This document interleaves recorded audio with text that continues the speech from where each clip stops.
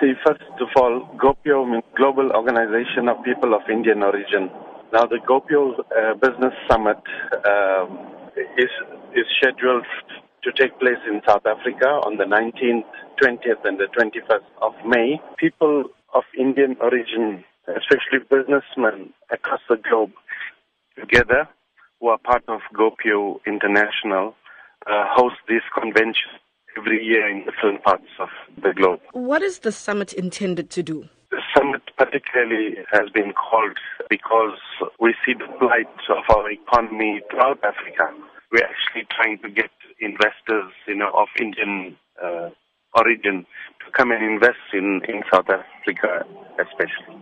Now, what business opportunities are available in India for South Africans of Indian origin? It ranges from technology to, mining, IT, digital India. Then you have micro business developments in terms of biotechnology. There's a vast sector of business opportunities that India has to offer. And especially people of Indian origin, wherever they have settled outside India, they have excelled in various fields so that we envisage to utilize their skills to come and share these knowledges amongst our people in South Africa.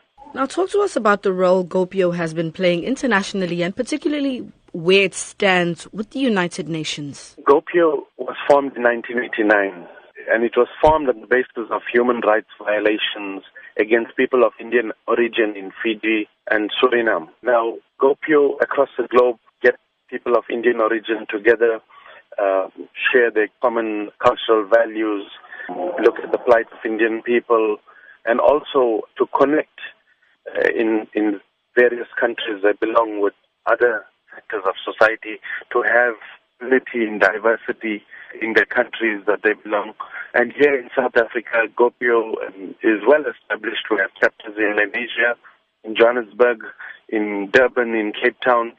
And people of Indian origin come together, join these forums, and share their experiences, and also go out to communities, various communities, not only the Indian community. Like this business summit that is taking place, it is for all citizens of the country.